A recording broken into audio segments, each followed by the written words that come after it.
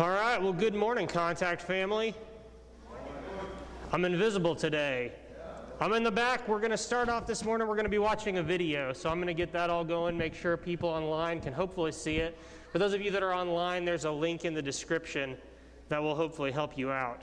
So, this is going to be our review for today, and it's not just going to review us, it's also going to give us a little bit of content that we haven't had yet.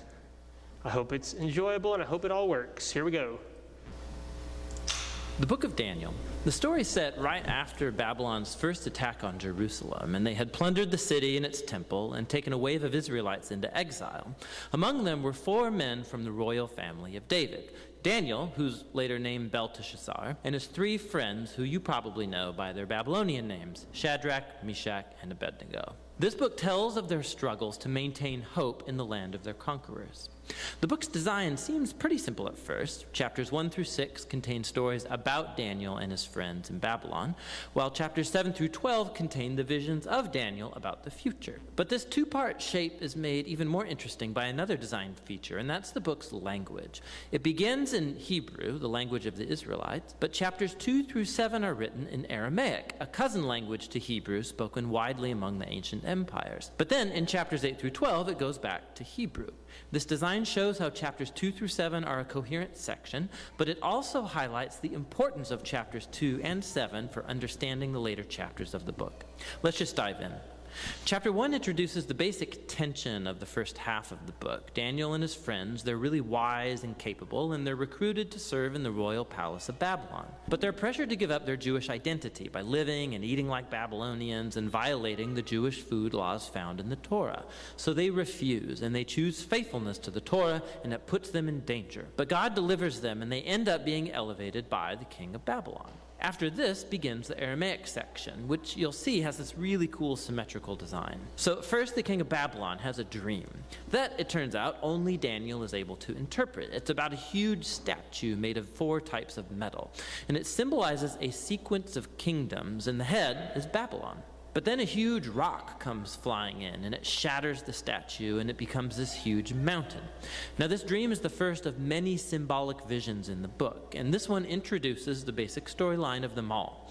Daniel says that the statue represents a train of human kingdoms following from Babylon, and they will all fill God's world with violence. But one day, God's kingdom will come and will confront and humble the arrogant kingdoms of this world and fill the world with the healing justice of God's reign and rule. After this, chapter 3 tells the famous story of Daniel's 3 friends who refuse to bow down and worship a huge idol statue, which, like the statue in chapter 2, represents the king and his imperial power.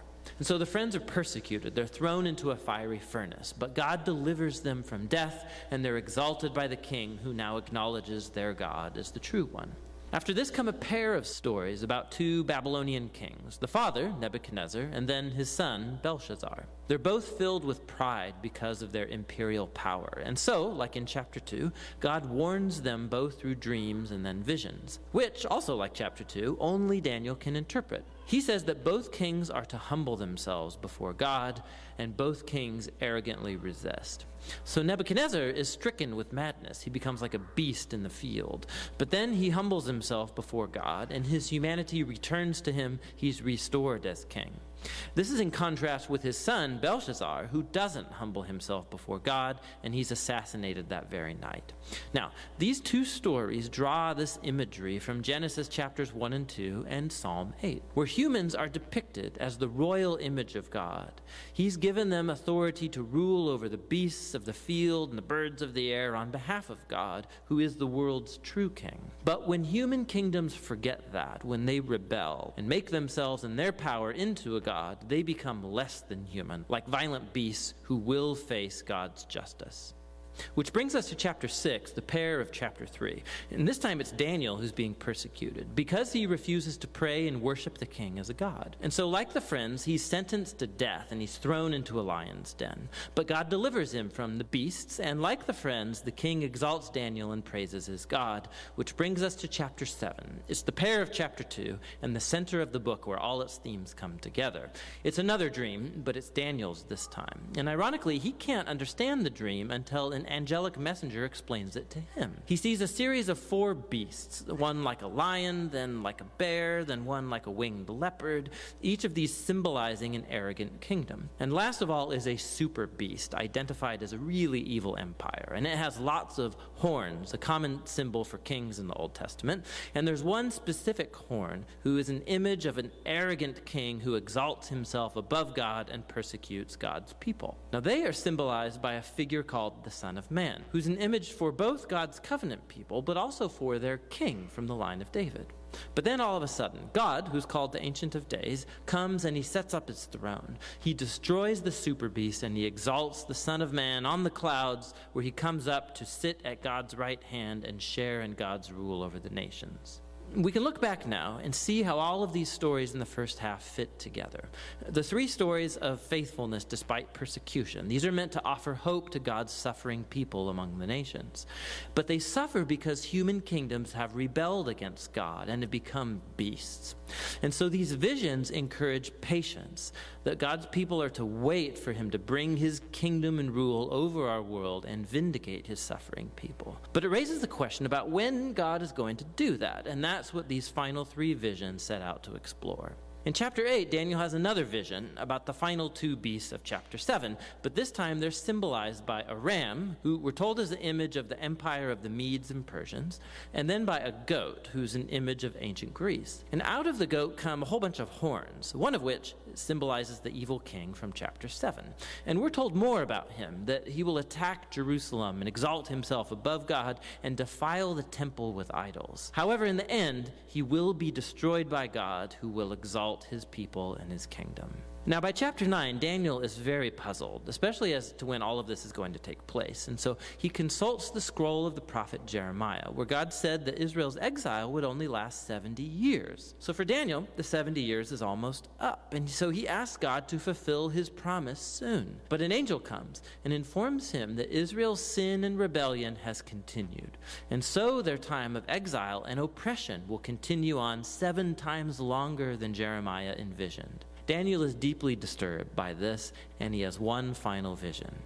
We're shown the same sequence of kingdoms. It's Persia, then Greece, and Alexander the Great, followed by lesser kings, all leading up to this final king of the north, who will invade Jerusalem, set up idols in the temple, and exalt himself above God. But then, all of a sudden, this king comes to ruin. Now, there's been endless debate about what all of these visions refer to. Many see a clear connection to the exploits of the Syrian king Antiochus in the 160s BC. He killed many faithful Jews in Jerusalem and set up idols in the temple. Others think it points forward to the Roman Empire's role in the execution of Jesus and the destruction of Jerusalem and the temple in AD 70. And still others think it will be fulfilled in future events that have yet to happen when Jesus will return. Now the problem is that the symbols and the numbers, they don't quite match any of these views perfectly. But it opens up the possibility that in a sense they are all right. The book of Daniel has been designed to offer hope to all future generations of God's people. It did so in the days of Antiochus' empire, and it has ever since. This is why Jesus could use imagery from Daniel to describe and confront the oppressive leaders he confronted in Jerusalem. This is why John, the visionary who wrote the Revelation, could adapt Daniel's visions and apply them to Rome of his day and also all future oppressive empires. And so the point of Daniel is that all generations of readers can find here a pattern and a promise.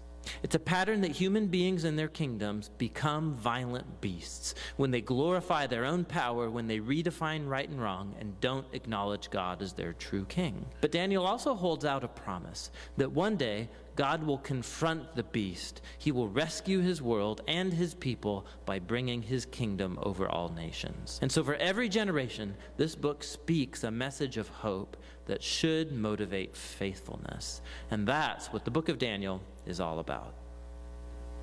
Did you learn something? I learned something. There's all kinds of stuff in there. Those videos are just so thick, right?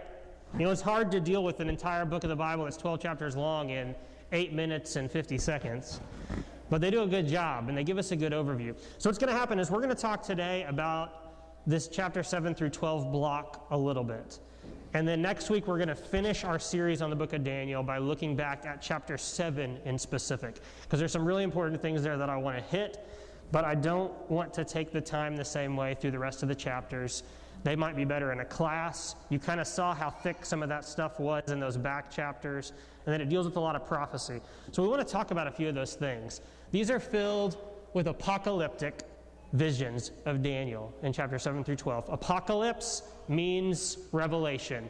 So when you see revelation, the title of revelation in Greek is apokalypto, because apokalypto means revelation. So it's something that's revealed, okay? So that's all that word means. It's not this huge end of the world word. It just means something that is revealed. So anytime something is revealed, you could call that an apocalypse.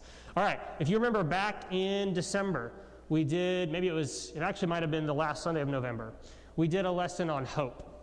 And we talked a little bit about apocalypse when we were in the book of Mark, because there's some stuff we needed to talk about. And so we're going to review those things really quick. Apocalypse is primarily for people of that time, okay? If a prophecy is issued that doesn't come true for 1,000 years, was that really helpful when it was dropped? Can you tell if that person's right?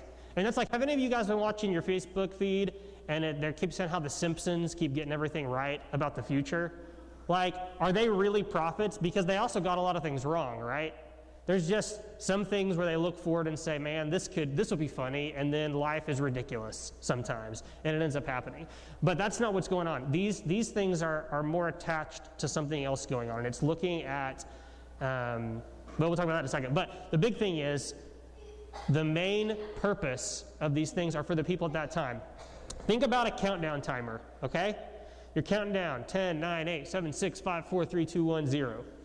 All right, you put yourself in the place of some of these people that are hurting. They are feeling oppressed. We're going to talk a little bit more about one of the situations in a minute.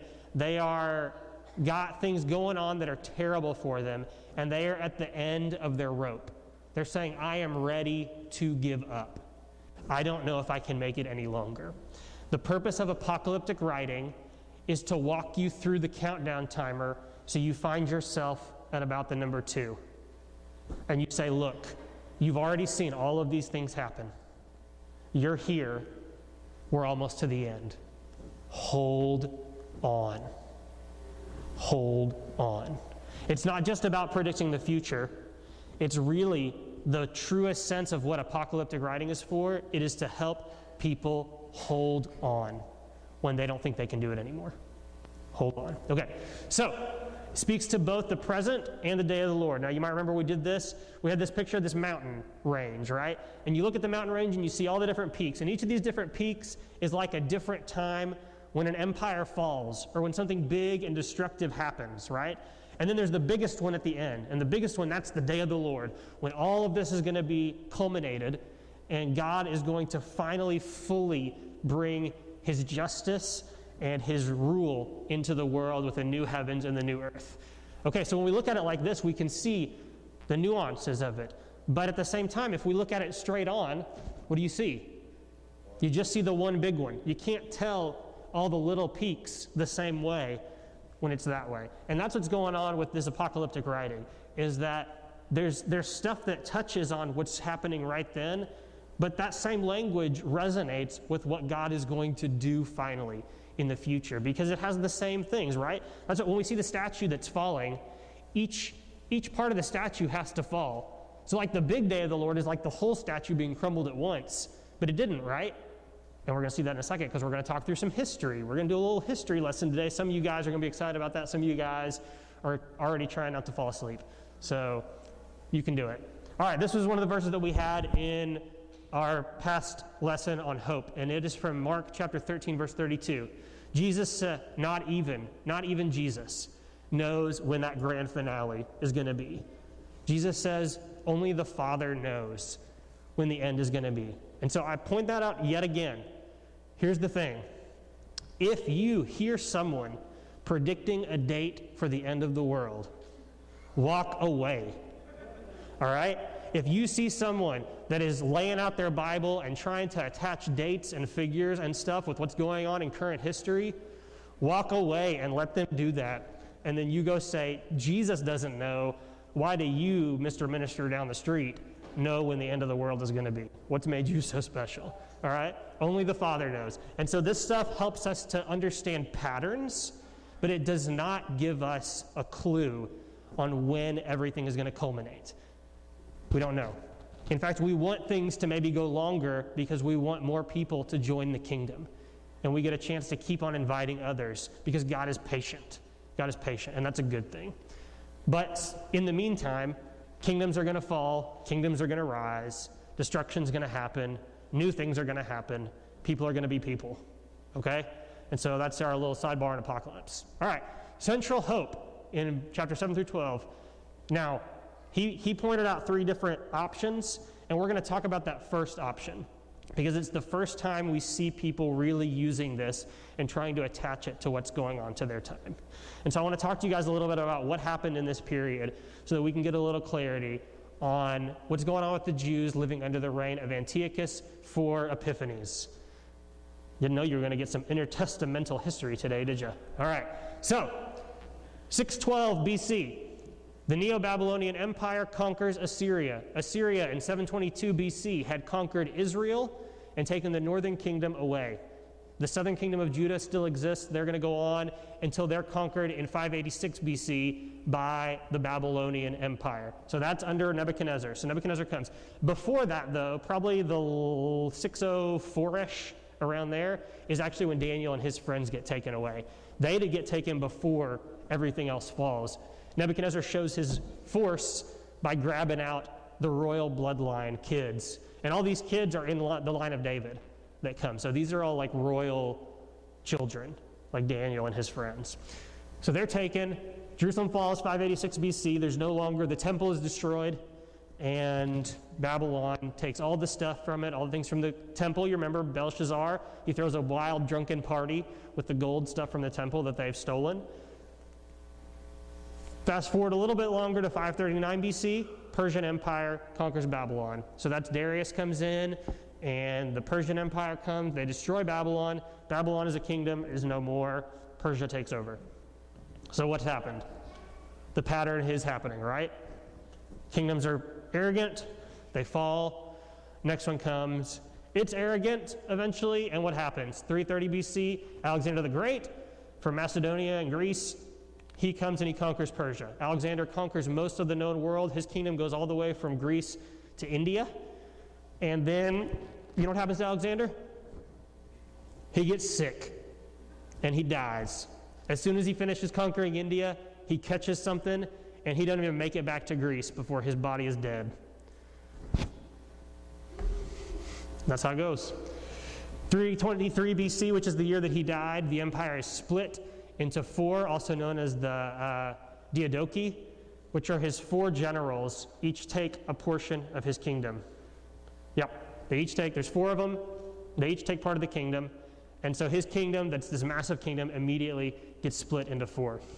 312 to 63 BC, the Seleucid Empire, which is one of the 4 generals, gets the biggest chunk of land, and it goes all the way from Turkey or so to India, almost. He gets a big chunk of the land.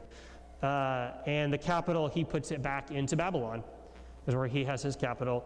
And so they have their capital there. Now, back and forth, Israel, there's another kingdom that's the Ptolemies, which you might remember like Cleopatra. She's from the line of the Ptolemies, and they're in Egypt. And they wrestle back and forth with the Seleucid Empire over the area where Israel is. And so there's wars back and forth a little bit. They're fighting for power, and they go back and forth between their hands. After one of these conquests, where Antiochus IV Epiphanes had gone down to try to knock out the Egyptian group, he comes back and he's angry, and he, in about 168 BC, attacks Judea, goes into Jerusalem, he kills a ton of people, he bans practicing Judaism in Jerusalem, and he puts an idol to Zeus, I believe, in the middle of the temple. What do you think about that? Somebody comes in, kills half of us, and sticks an idol here on the stage. How you feeling? You feeling angry? You feeling hurt? You feeling a little bit hopeless? Maybe. Maybe you are. Maybe you aren't. If your faith is strong, you're not feeling it. Maybe you're saying, I don't know if I can what? I don't know if I can hold on. Am I going to make it through this? Is God going to carry me through this? So what do they read? What do they read? They read the book of Daniel. They read the book of Daniel. And these prophecies of Daniel say, this beastly king, he might have done something terrible, and that's in these visions, especially in the back half, chapters 10, 11, and 12. This beastly king has come in, and he set this up. Is he going to last? He's not going to last. He's going to be thrown down. So if you know about Hanukkah, Hanukkah is a festival of lights where there's just enough oil for one lamp and one day, and it ends up lasting for 8 days. That has to do with the Maccabees kicking this king and his people out of Jerusalem. So that's where the celebration of Hanukkah comes from, is right after this. Okay, so after this group with Antiochus IV Epiphanes who uses this, every subsequent generation have seen their own time within the book of Daniel. You can look back through history and you will find people who have written about how Daniel perfectly lines up with the time they're living in every generation. So they're all wrong, but they're all right. Or one of them's right and everybody else is wrong. Or like it said in the video, they're kind of all right in a way, right? Because what's happened here is Daniel has given us this template that we can use to look at how kingdoms are going to be. And we see this too, right? We look in our history books and we've seen kings that become monsters or rulers that become beasts. And they stop paying attention to what the needs are of other people and they get overthrown. And then something new comes in. And every time that happens, that is playing out this story. Every time, especially that God's people who are trying to be faithful are being oppressed by something, eventually something breaks. Maybe in their lifetime, maybe it takes longer. But eventually, what kingdom has lasted forever? God's kingdom has lasted forever. No other kingdom has lasted forever. Our country is a blip in history so far compared to some of the other kingdoms. Kingdoms like Egypt lasted for thousands and thousands of years. And then, just like everybody else, they fall. The Chinese dynasties lasted and lasted and lasted. And then it went. All these other places, they have maybe long, long histories. Maybe there's a lot of oppression that happens during those times and during many, many centuries or millennia. But what happens? They fall. Who doesn't fall? God. God and God's kingdom will not fall. And God will eventually deal with what is hurting and what is breaking people and what is destroying. And one day our hope is, and hope, remember, is based on a person. So we know God has done this in the past. We know God can do it again. We know God brought his people up out of Egypt in the Exodus. We know God can do this again for us. One day, our hope is that this happens again and that God sets everything right and justice and mercy and love flow through this earth in a way like we've never understood. This is our hope. This is what Daniel teaches us. It's the theme of Daniel. Hope that motivates faithfulness. Hope. God's going to show up so I can be faithful. I can make it. I can hang on. I can hang on a little longer. I want to read you guys a couple passages from the New Testament that kind of touch on this, the way that we can hold on. All right, first from Romans chapter 5. Paul says, therefore, since we have been made right in God's sight by faith, we have peace with God because of what Jesus Christ our Lord has done for us. See, we're waiting for this to happen on a global level, right? We're waiting for this to happen on a cosmic scale where God sets everything right. And as a down payment of that future that God is going to bring about, God has begun making us right. And little pockets of God's redemption and salvation happen within each one of us when we put our knees down at the foot of the cross and we go in the waters of baptism. So, because of what Jesus Christ our Lord has done for us, his death, the way that it has begun to transform this world. Because of our faith, Christ has brought us into this place of undeserved privilege where we now stand, and we confidently and joyfully look forward to sharing God's glory. There's more to come. We can rejoice too when we run into problems and trials, for we know that they help us develop endurance. Endurance develops strength of character, and character strengthens our confident hope of salvation. And this hope will not lead to disappointment. For we know how dearly God loves us because he has given us the Holy Spirit to fill our hearts with this love. Because we know that God loves us, because we know how much God loves us, we know God is going to show up and we're going to enter his glory. When we were utterly helpless, Christ came at just the right time and died for us sinners. Jump into verse 11. So now we can rejoice in our wonderful new relationship with God because our Lord Jesus Christ has made us friends of God. Wouldn't you rather be a friend of God than an arrogant king? Yeah. Or this passage in 1 Peter chapter 1, starting verse 3, says, "All praise to God, the Father of our Lord Jesus Christ. It is by his great mercy that we have been born again, because God raised Jesus Christ from the dead. Now we live with great expectation, and we have a priceless inheritance, an inheritance that is kept in heaven for you, pure and undefiled, beyond the reach of change and decay." What does that mean? No evil empire can ever take it. Right? God's got it next to him, ready for you. Ready for you. And through your faith, God is protecting you by his power until you receive this salvation, which is ready to be revealed on the last day for all to see. Does that mean you won't die? No, everybody dies. Everybody's died. But God's protecting you. God's not going to let the evil one take you. God's not going to let you be taken away. Your inheritance is kept safe, right? What's still coming? Okay.